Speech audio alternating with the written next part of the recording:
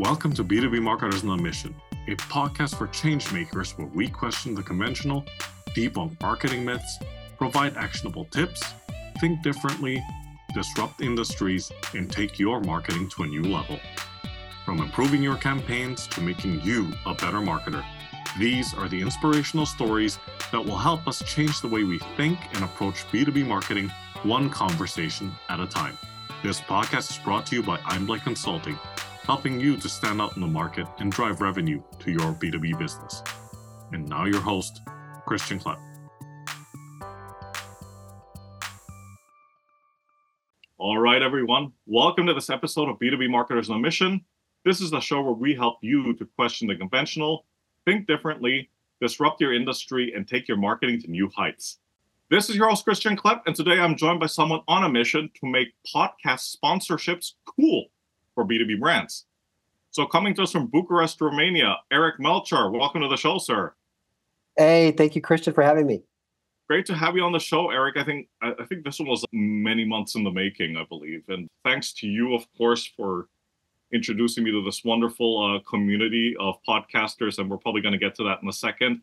And I'm just really looking forward to this conversation because you are probably the first person I've had on the show who is talking about this specific topic. So yeah, looking forward to it, man.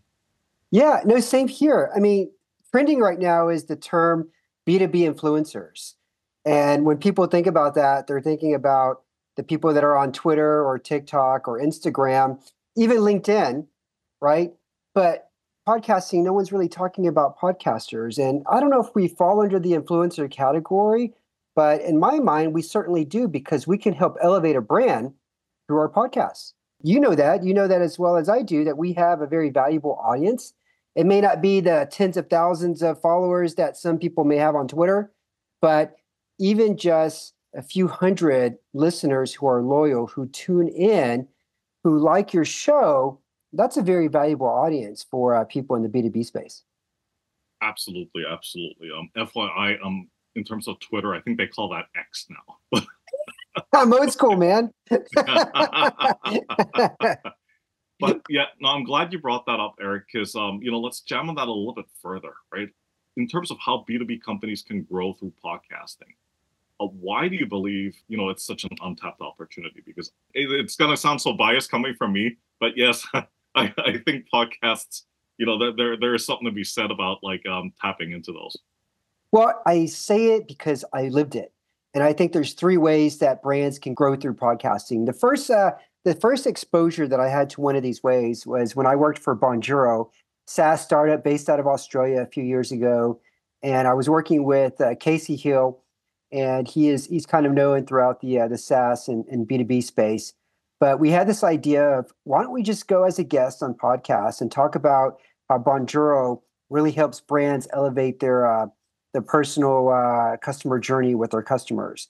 And combined, the three of us, me, him, and Ollie, we went on more than 100 different podcasts talking about Bonjoro.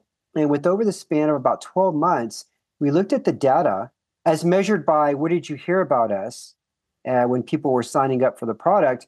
And more than 10% of new customers were saying through podcasts. And when we looked at the data, it really amounted to about an extra $300,000 in annual reoccurring revenue that podcasting was helping us. And we weren't really paying to go on these podcasts. There's services out there that you can pay and different agencies, and they charge anywhere from maybe $300 to $500 to get you booked on one podcast. We just created a system that worked for us. It was very simple. We would listen to the podcast first. So we would actually have something we would know what the podcast was about, what the host's style was about. And we kept everything in a spreadsheet. And so when we reached out, we could say, hey, we enjoyed your show. We heard this episode and we think we can add some value to your audience by talking about X, Y, and Z. And so we had a pretty good pitch. And over time, we became really successful with that. And then I went to another SaaS startup called OptiMonk, and I repeated that same playbook, guest podcasting. And I went on more than 40 podcasts on their behalf, talking about the benefits their product provided. And sure enough, 9 months later, once I started doing that, about 10% of new customers were indicating that they heard about OptiMonk through podcasts. and it was just the guest podcasting. So that's one of the ways that I think brands can grow is through guest podcasting, going on, telling your story, telling your mission, telling your customer success stories about your product. And sure, it's not one of those things that you can scale very quickly, but if you keep at it and even do maybe one interview a week or something, within 6 to 9 months, you'll start seeing an impact on the traffic that's coming to your website, as well as the new customers that you're generating. That if you can give a decent interview, as well as the new customers that you're generating from this effort. Yeah, no, absolutely, absolutely. We're probably going to get into that in more detail later on, but I'm going to move us on to the common mistakes, or let's say, what are some of the common pitfalls that B2B marketers should be looking out for or try to avoid when they're trying to grow through podcasting? Yeah, I think some of the pitfalls are, one, paying agencies to get you booked, because many times they may get you booked, but it's on a podcast that, one, probably doesn't have a large audience, or two, is not very consistent. And so when you are researching the podcast that you do want to go on, you should use a search engine like maybe Listen Notes and use their filters and only look for podcasts that had an episode published within the last, let's say, 20 days. Because you really just want to be on a podcast that's consistent with their publishing, that's at least putting out maybe one new episode every other week. So I think that's a big mistake, is hiring an agency that's not really doing that for you, and is getting you booked on podcasts that are not very consistent, or just not that reliable, just don't really have a good audience, right? So you want to get yourself booked on podcasts that have like maybe a minimum of 30 episodes that are published, and that have a consistent, publishing frequency. So I think that's one of the biggest mistakes, and paying for it too. I mean, this is something that you can do on your own. The money can add up very, very quickly. If you're paying, let's just say, $300 to get booked on one podcast, 3 shows, that's already $1,000. I mean, 10 shows, you do the math pretty quickly, and you're talking, 3 to 4 grand for just 10 shows. So if you really want to move the needle, you got to get on at least 30 podcasts. And so if you're paying an agency to do this can escalate very quickly into $10,000 or more. Versus if you just cut out maybe 2 to 3 hours a week and do it yourself, you don't really have to spend any money out of your pocket. You may pay for a search engine to be able to utilize Listen Notes for like a day or two, and that's maybe $20. But for the most part, that's it. Oh, of course, you want to get a good microphone, because that always helps. But you can find a quality microphone for less than $100 on Amazon somewhere. Yeah, no, you're absolutely right. Hey there, fellow entrepreneurs and B2B marketers. Before we dive back into the conversation, let me introduce you to a game changer in the lead generation arena, Lead Feeder. Now, we all know the struggle of identifying those elusive website visitors and turning them into valuable leads. But what if I told you there's a tool that not only promises, but delivers on supercharging your lead generation and sales efforts? Enter Lead Feeder. Imagine having the power to identify companies visiting your website, track their behavior in real time, and seamlessly integrate it all with your CRM. Lead Feeder is not just a tool, it's your secret weapon for efficient and targeted lead engagement. What sets Lead Feeder apart? It's the ability to provide detailed insights into visitor behavior, helping your sales team prioritize efforts and close deals faster.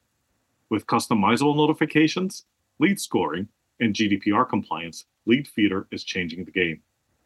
Ready to revolutionize your approach to leads and deals? Then head over to leadfeeder.com for your free demo today. That's LEADFEEDER.com. Don't miss out on the future of successful lead generation with Lead Feeder. I'm just going to go back to what you said about avoid going through agencies, because, truth be told, a lot of these agencies reach out to me. There's 2 of them that I work with closely. I'm not going to say that they always reach out, but when they do send me qualified guests. And when I say qualified, and it's not to put anybody else down, it's just guests that are the right fit for the show, right? But I guess the follow-up question to you, Eric, is why do you feel like, cost factor aside, but why do you feel that this booking agency business is so lucrative? If people can do it by themselves, then why do they still go to these agencies? I think they just don't have the playbook. And one of the biggest reasons is that it's hard to find the host's email address because it's rarely listed on Spotify or Apple Podcasts. 99% of the time it's not. And a lot of podcasts don't have their own website. So you can spend a lot of time looking for the host's contact information. But again, that's probably one of the biggest reasons why they think, okay, well, I don't know who to reach out to. I don't know who to contact. But again, you could pay a service like listennotes.com, a search engine, and pay like $20 to have that information, that access. And you can access the host's contact information for 95% of the shows that are listed on there. My podcast, Innovators Can Laugh, it's on there. If you look it up, you'll see me and you'll see my email address. And for 95% of the other podcasts that are on there, you can find the host's contact information.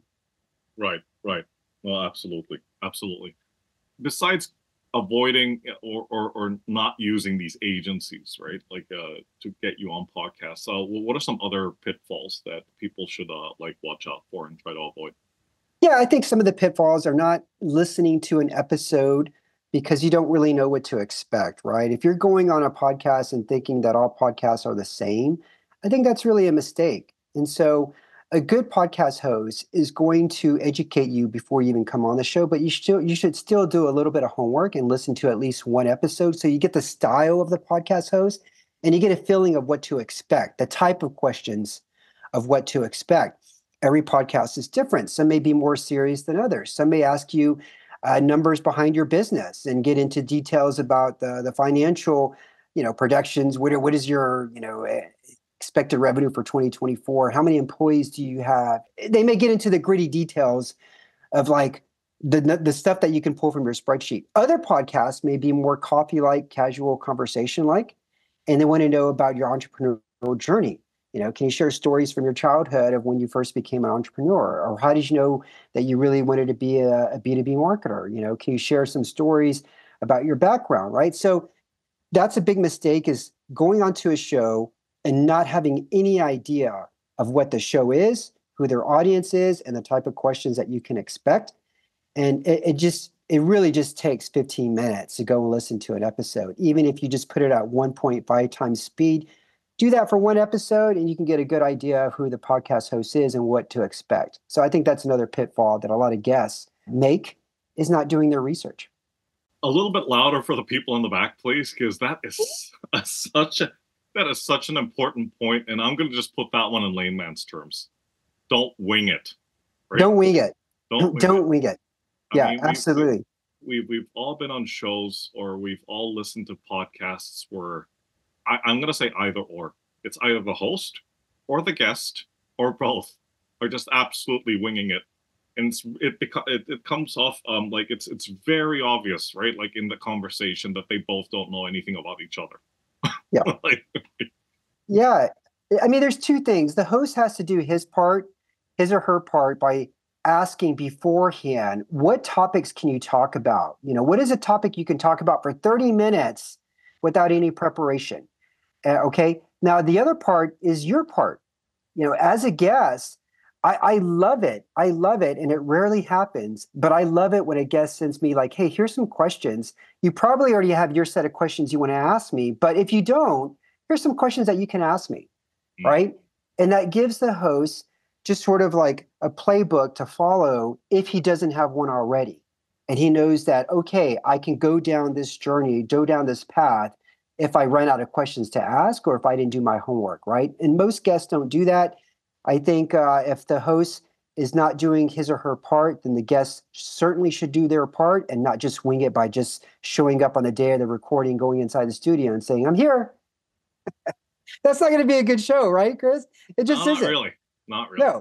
No, I've listened to your show. I've listened to a few episodes. I know that the guests provide a lot of value, and I know you always want to go into the details. And so they should have good, clear, crisp examples of what it is that they're talking about. So I know that this isn't going to be a show where, Chris, you're going to be holding your glass of wine or, have a few beers already and we're just going to, BS our way through the episode. No, this isn't one of those shows. No. No alcohol involved whatsoever. Like, I think we all go wild with a little bit of water. Yeah. No, absolutely. Eric, I'm going to go back to those three approaches that you were talking about, regarding how folks can grow through podcasting. So can you talk to us about the three methodologies again, or just elaborate on them a bit further and highlight any of the pros and cons if you can? Yeah. So the first one I talked about was guest podcasting. The pros there is that you can do it on your own. If you do it on your own, it's fairly inexpensive, a little bit of time involved, right? The cons is that it can take a while. I mean, it could take roughly 9 to 12 months before you start seeing some results. And that's if you're consistent. That's if you're going on at least 3 to 4 podcasts, a month. The other con there is that maybe the shows that you're going on just don't have the kind of audience that you should be targeting. So you do need to do some research and target the right shows there, right? The other second way is actually creating your own podcasts. And a lot of brands are starting to do this. The pros and cons in this. The pros is that, okay, it's like your own media channel. And once you start building an audience, you have an audience of loyal listeners who learn a lot about you because you're in their ear for 30 minutes, right? The con is that it can take 2 to 3 years to build an audience, especially if you're a brand that is not well known, right? If you're a brand that's fairly new, that's only been around maybe 3 or 4 years, and unless the owner is hosting the podcast, and even then, that doesn't guarantee that you're going to have this big group of listeners right off the bat. Because if the owner's not well known, then it's going to take some time building a podcast. You're competing with several others that are already out there in your space. Even if you niche down, it's still a big ask to tell somebody, hey, for 30 minutes, go listen to my show, right? It's not like a blog link that they can click on and they can quickly scan, and within 20 seconds, they know whether or not it provided value. It's not like a lead magnet that they can go and think, okay, let me just enter my email address and I can see what this is about. No, it's making a conscious decision to put a microphone in their a headset, in their ear, and listen to you and give you at least 5 minutes to see whether or not it's going to be something valuable for them. It's a huge ask. Most people would rather pull out their wallet and give you $5 than say, okay, let me spend some time listening to your podcast, because it takes time, and time is the most valuable resource that we have. And the other cons are that it takes a lot of work. The average production time, and I've asked dozens of podcast hosts this question, how long does it take for you from A to Z to produce a show? From booking the guests, from recording the show, editing the show, getting the distribution ready, creating the podcast cover art, writing the notes for the show, right? It takes on average 8 to 15 hours per show every week. So you got to have somebody that's dedicated full-time, minimum part-time, right? But you have to have somebody who's dedicated, who has the bandwidth and the energy to do this every single week. And that's why I think 95% of podcasts don't even make it to episode 11, is because the host does not realize the amount of work that's involved.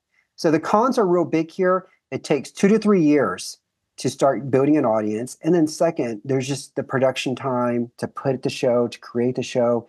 It's a lot every week. And that's why most podcasts fail, right?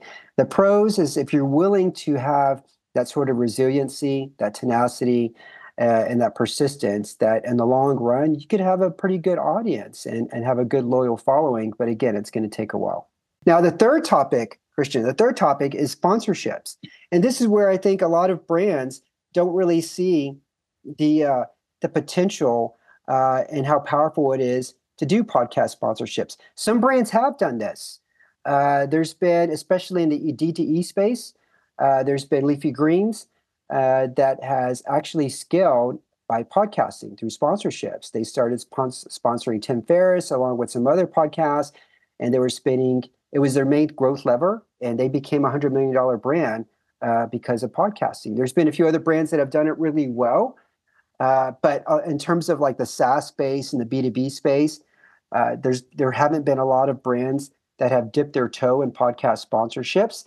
There's been a few out there. Chili Piper is one of them. Dealfront is one of them. Active Campaign is starting to try to get in on this.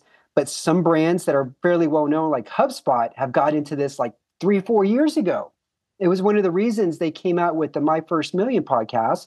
And they said, okay, we're not just going to sponsor one podcast, we're going to sponsor about 6 of them. And so the podcast network they created started with 6 or 7 podcasts. Now there's more than 30 different podcasts in the HubSpot network. And they support these shows. They obviously they sponsor them, meaning that they do finance the shows. They give the host some financial backing. But they realized that a lot of their customers and future customers were no longer just reading blogs and white papers. And so they want to be in front of an audience where their future customers were, and that was newsletters and podcasts. And so they realized the power that podcast sponsorships had early on, and they got in on the ground, 4 years ago. And I think there's a lot to be said about HubSpot, a brand that's got a market cap valuation, I think somewhere around $15 to $20 billion. And a lot of it has been their innovation when it comes to marketing. They were very quick to come out with different tools early on, like a website grader. They had a lot of different blog posts, a lot of different lead magnets. And then the past few years has been all about podcasts. Thanks for sharing those, man. That was fantastic. Just going back to a couple of things that you mentioned. So first off, speaking of Active Campaign, I had the pleasure of interviewing Casey Hill, and that episode will be published shortly.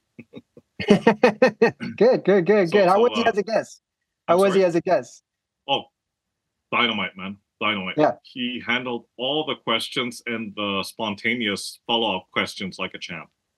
Right? Yeah. I mean, it was super insightful, as I expected, because we had a great pre-interview call. A lot of the tips were very actionable, because I tend to ask that kind of question on the show. If somebody didn't have 2 years to deliver, what if they had only 6 months or 3 months to show some kind of indication of progress? Like, what would you advise them to do? And he was just bam, bam, bam, bam, bam, right? So it was a great conversation. It's a great conversation. Yeah. Going back to your point number 2 about creating your own podcast, that really resonated with me, because I can tell you, like, when I first started out during lockdown, I had a couple of people, not many, but there were a few that said, like, come back to me when you've got 20 episodes. They didn't want to be interviewed until they saw, like, let's see if you stick around long enough. Yeah. And I'm with you on that one, that it does take time. It took some time to actually get some guests on that I felt like, okay, these guys are, they're prominent. I'm going to say prominent figures in their space. Not necessarily because of the number of followers that they have on LinkedIn, for example, but just really because they put out a lot of great pieces of content. I've listened to a couple of their interviews and other podcasts. It's like, listening to them, I'm like, wow, this person, I should try to reach out to them. And we're probably gonna get to that in a bit. But cold outreach is it's not an easy thing to do. I think there's an art and science to it. It's not something where you there's a couple of camps out there. I'm not the kind of person that believes in just templating everything, because I think that type of outreach should be personalized. Case in point, Eric, when you reached out to me, right? It was very clear that you had actually done your homework on me, which I really appreciated, right? Because there's some people out there. I got one this morning. Hi, I am so and so forth, right? And this is the reason why you should have me on your podcast. I'm like, did you even listen to my show? I get those all the time. Yeah. Oh man, yeah. I hate those. I've been published in USA Today or all these different major websites, and I've been featured this, and I've been on this podcast. Oh yeah, yeah. Me, right? Exactly. Yeah, exactly. Right. Cool. Moving us on to the next question, and you kind of brought it up already, but the importance of having a good pitch. So talk to us about that. Walk us through your thought process, and most important of all, for the benefit of the audience, tell us what you think works and doesn't work. Yeah, so if we're talking about pitching to be a guest on a podcast, right? You get a lot of these every week. I get a lot of them every week, and a lot of them just go straight to my trash bin. I don't respond or even reply. And the reason why I don't is because I want somebody who has actually listened to my show and know what the show's about, knows the show's format, knows my style. And the pitches that worked really well when I was guest podcasting on behalf of Bonjoro and Optimonk, were the pitches where Two things. I referenced a previous episode and I talked about what it is that I learned or what I appreciated about that episode, right? That was number one. And that was the most important thing because it showed the host that I've actually listened to their show, right? And I got something from it, right? Another thing that worked out, and I tried to do this whenever I could, was that I could reference somebody else who also listened to the show or maybe was also a guest, right? So there was a lot of podcasts, especially when I was at OptiMonk and I would try to get on a show, I could say, hey, I noticed you, I noticed you recently had so-and-so on the podcast. And so-and-so and I actually did a webinar together, or we collaborated together, or we shared the same views, or he turned me on to your show. So just by having that reference of somebody else that they knew that I could reference and that we were in the same circles, that helped a lot too. So whenever I had those two things on there, and then finally the last thing was the three topics that I could talk about. You know, I think your audience could benefit from either boom, boom, boom, 3 bullet points, 3 different topics, and if the first email didn't work, then I would send a follow-up email, and I would actually introduce a second set of 3 topics, 3 new topics that I could talk about, and just say, hey, if the first 3 topics didn't interest you, I could also talk about, EDF as well. But the first 2 things were just proving that I actually listened to an episode and referencing that in the very beginning, and then also tying in a person that we had in common that they knew and that I also knew and that we were in the same circles. So in plain English, do your homework, please. Right? Do your homework. I mean, I get pitched all the time, and 99% of the pitches just go in the trash because they don't do their homework. Well, and it goes back to something that you said earlier, Eric. It's such an important thing. A lot of people out there tend to skip it. They just don't bother to actually do any background research on you or the show or the topics that are being discussed. It's like it's this spray and pray approach, and let's see, if we get any response to this at all. And they just throw you into an email sequence, right? Because, to your point, plenty of these emails either go directly to my spam folder or I just ignore them. And then, 2 days later, they said, they activate their email sequence of like, hi there, bumping this up to, bumping this to the top of your inbox, which is a phrase I absolutely avoid like the plague, right? Yeah. Yeah, I had a system where I had a Google spreadsheet and I'd have the host's name, a link to the podcast, and a link to an Evernote.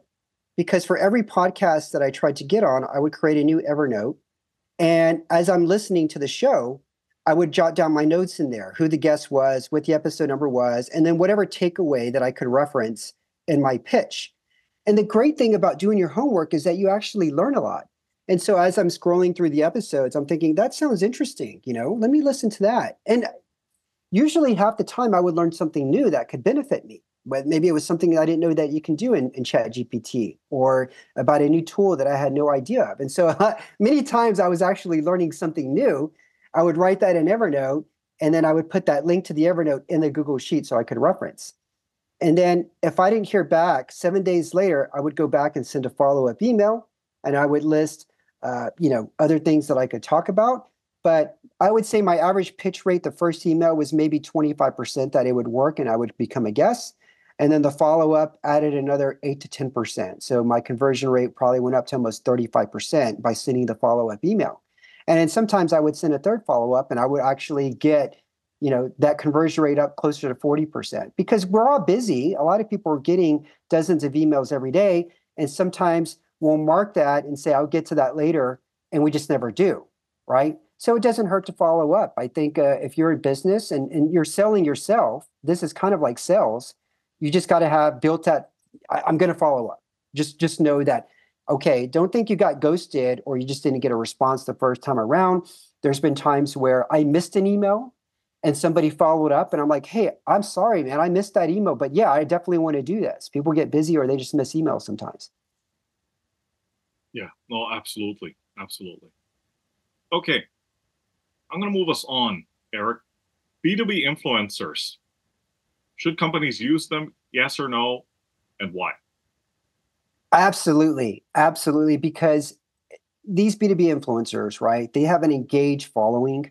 an engaged audience, and they can reach an audience that your brand probably couldn't reach or is going to have a very difficult time reaching and can only do it maybe through paid media. Whereas these influencers, they already have that same audience that's your ideal target market, your ideal ICP. And so, because that audience is already glued in, they're already engaged with that influencer, whether it be somebody on X or a podcaster, right? And anytime that person talks about that product or whatever or service they're using, their ears perk up. There's been so many things. I bought dried crickets from Tim Ferriss one time. Dried crickets. I was going through a phase where I was making protein shakes, and he was talking about he puts them in his blender and they have more protein than your average whey protein shakes. And so I ordered up dried crickets.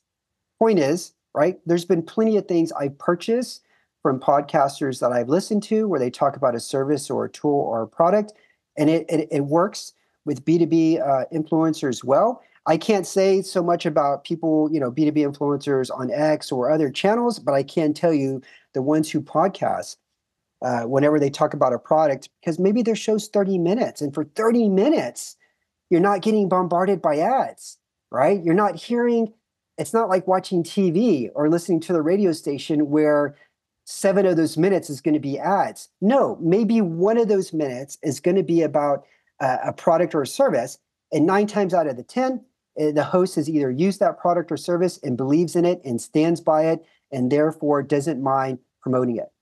And the audience is going to take note of that. Okay, no, fantastic point. I'm going to play a little bit of the devil's advocate here, right? Because while I do agree with your point of view, what about, how do you address the doubters out there that say, well, yeah, but Eric, the cost, some of these guys are really expensive.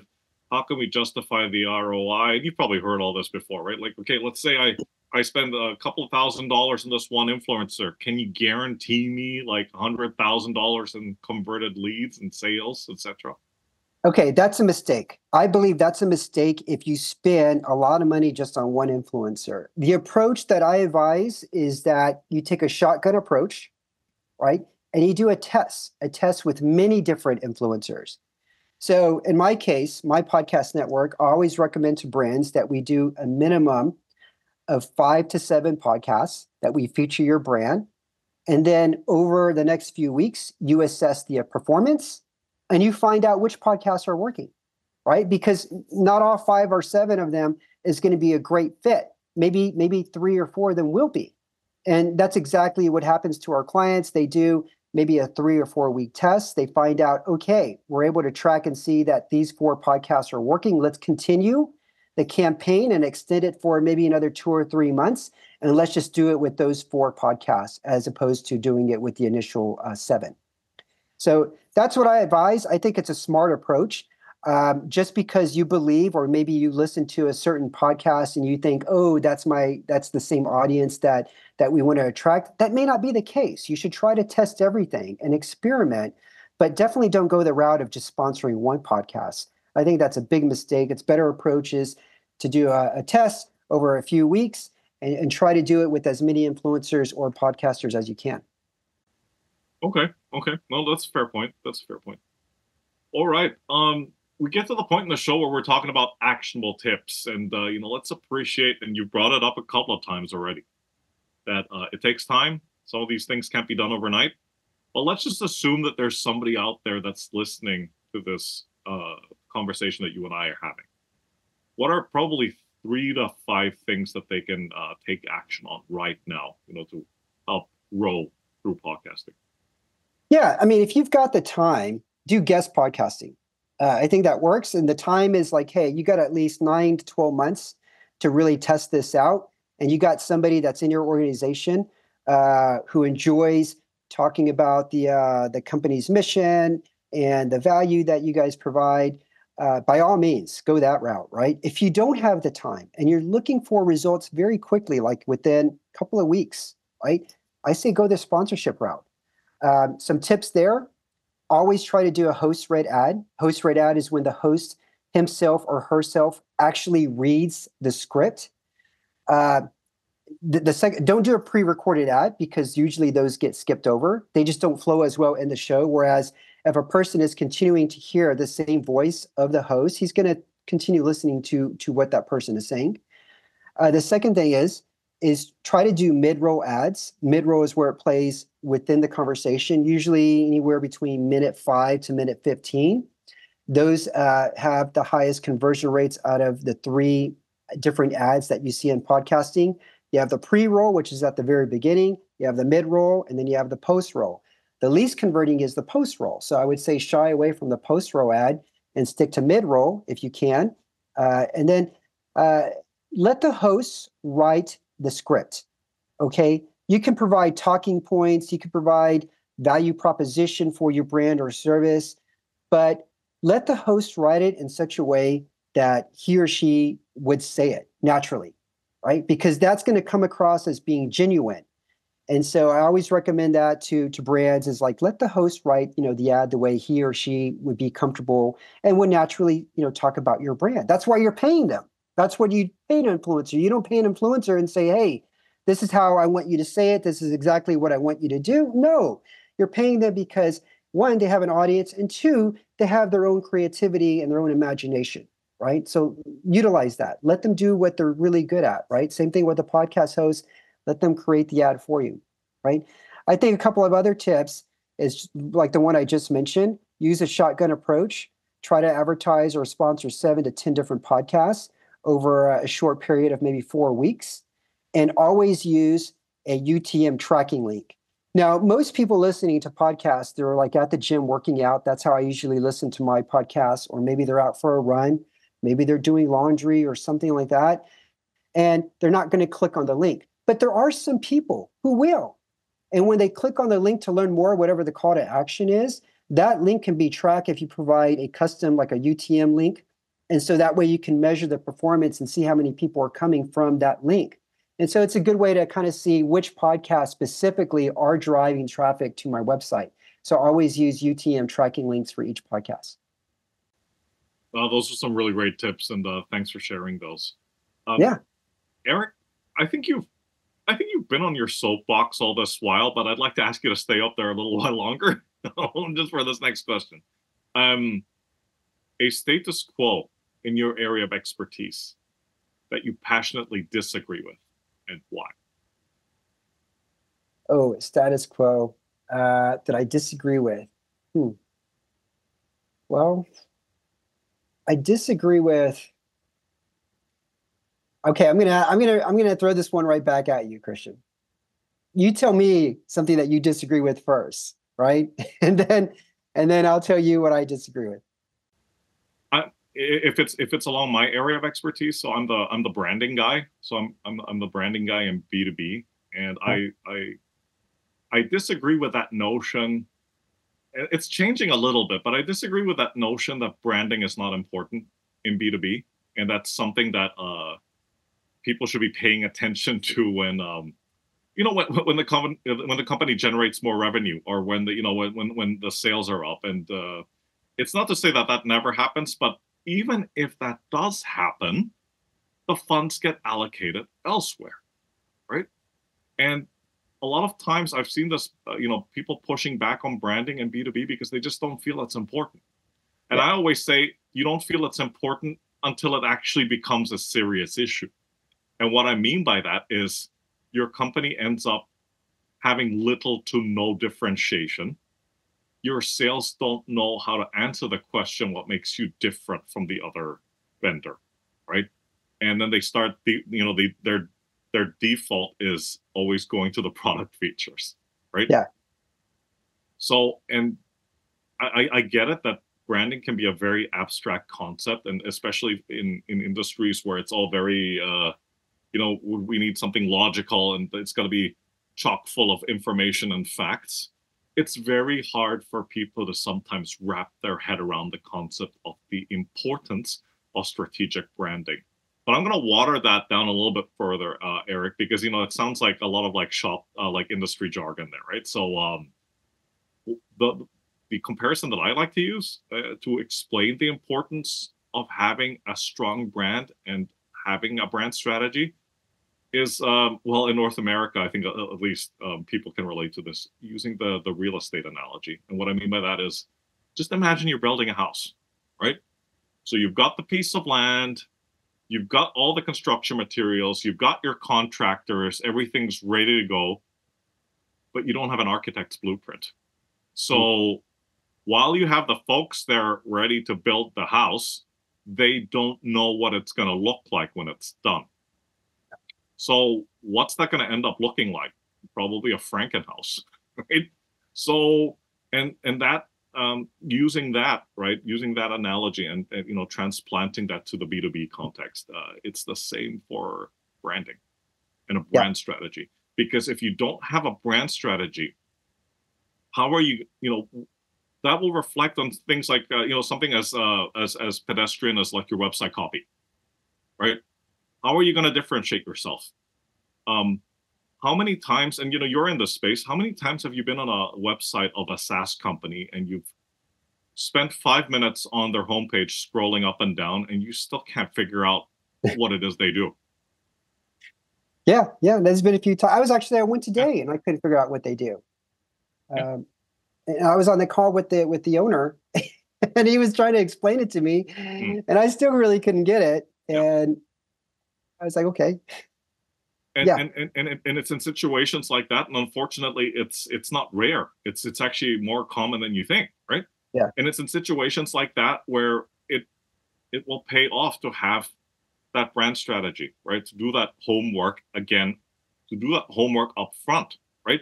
Because if you have that brand strategy in place, you have that good branding, it will also dictate the way that you communicate to others about your company, the way that salespeople talk to potential prospects about your company and what makes you different. And it will also outline what you should do in your marketing, right? Because at the end of the day, okay, marketing, you pointed out white papers, blog articles, videos, podcasts, et cetera, et cetera. But what's your messaging going to be around if you don't have a brand strategy? Yeah, I agree. So I'm going to get down from my soapbox. So that's a status quo that I passionately disagree with, right?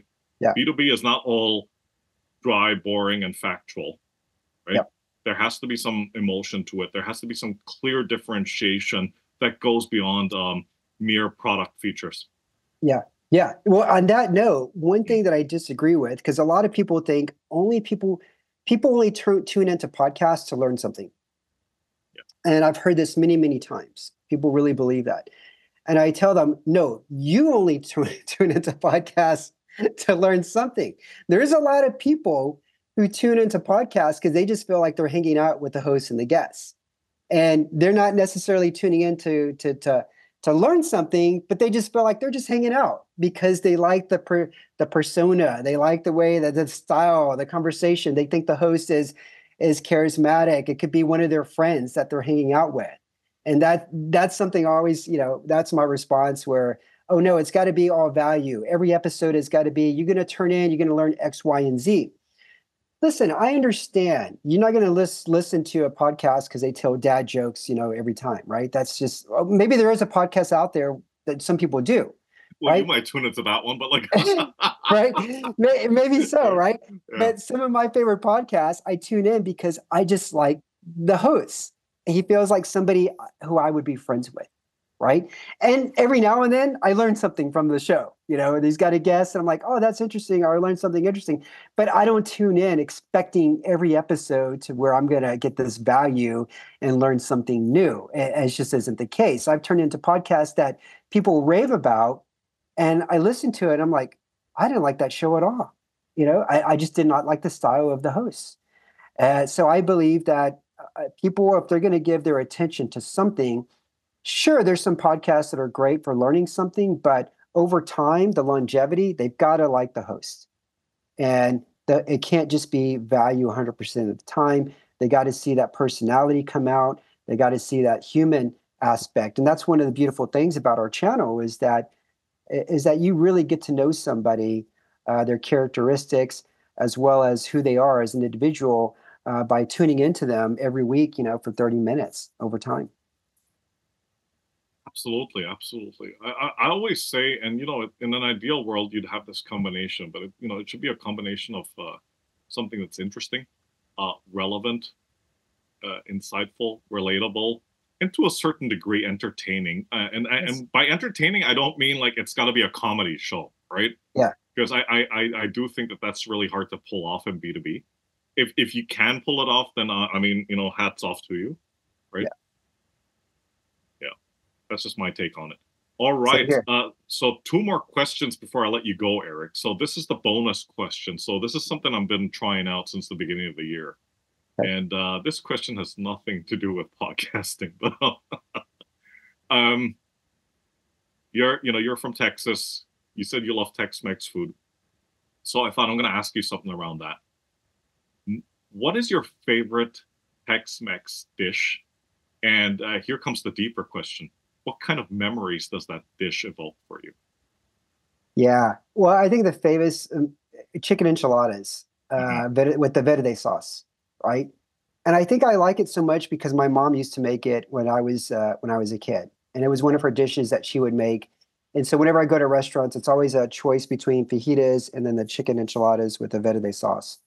That's my favorite. We went to this Tex-Mex restaurant here in Bucharest that's many considered to be the best in the city. You could take the worst Tex-Mex restaurant in Houston and it would still blow this one out of the water. That bad. Yeah. Oh, okay. Man. All right. Yeah. All right. Fair enough. So chicken enchiladas. Okay. Chicken enchiladas with the verde sauce, with the green sauce. Okay. Fantastic. Eric, this has been a blast. I mean, as expected, I really enjoyed this conversation, and thanks again for coming on the show. Quick introduction to yourself and how folks can get in touch with you. And a quick question, what is a Texan doing in Romania? It's the same reason all American men are here. They met a woman. So a woman is the reason I'm here. My wife is Romanian, and we actually met here 14 years ago. I worked here for 1 year, and that's where I met her. I convinced her to move to the States. We were there until COVID started. And then with 2 little kids, trying to juggle work and 2 little kids at the same time, it was just really hard during COVID. So we moved here so her parents could help out with the kids. Yeah, people can find me on LinkedIn. I'm pretty active there. Just look for Eric Melchor. And then they can also check out the service that I provide. We make podcast sponsorships cool for B2B brands. You can learn more at b2bpodpros.com. Fantastic. Eric, once again, thanks again for your time. Take care, stay safe, and talk to you soon. Thanks, Christian. All right, bye for now. Thank you for joining us on this episode of the B2B Marketers on a Mission podcast. To learn more about what we do here at Einblick, please visit our website at www.einblick.co and be sure to subscribe to the show on iTunes or your favorite podcast player.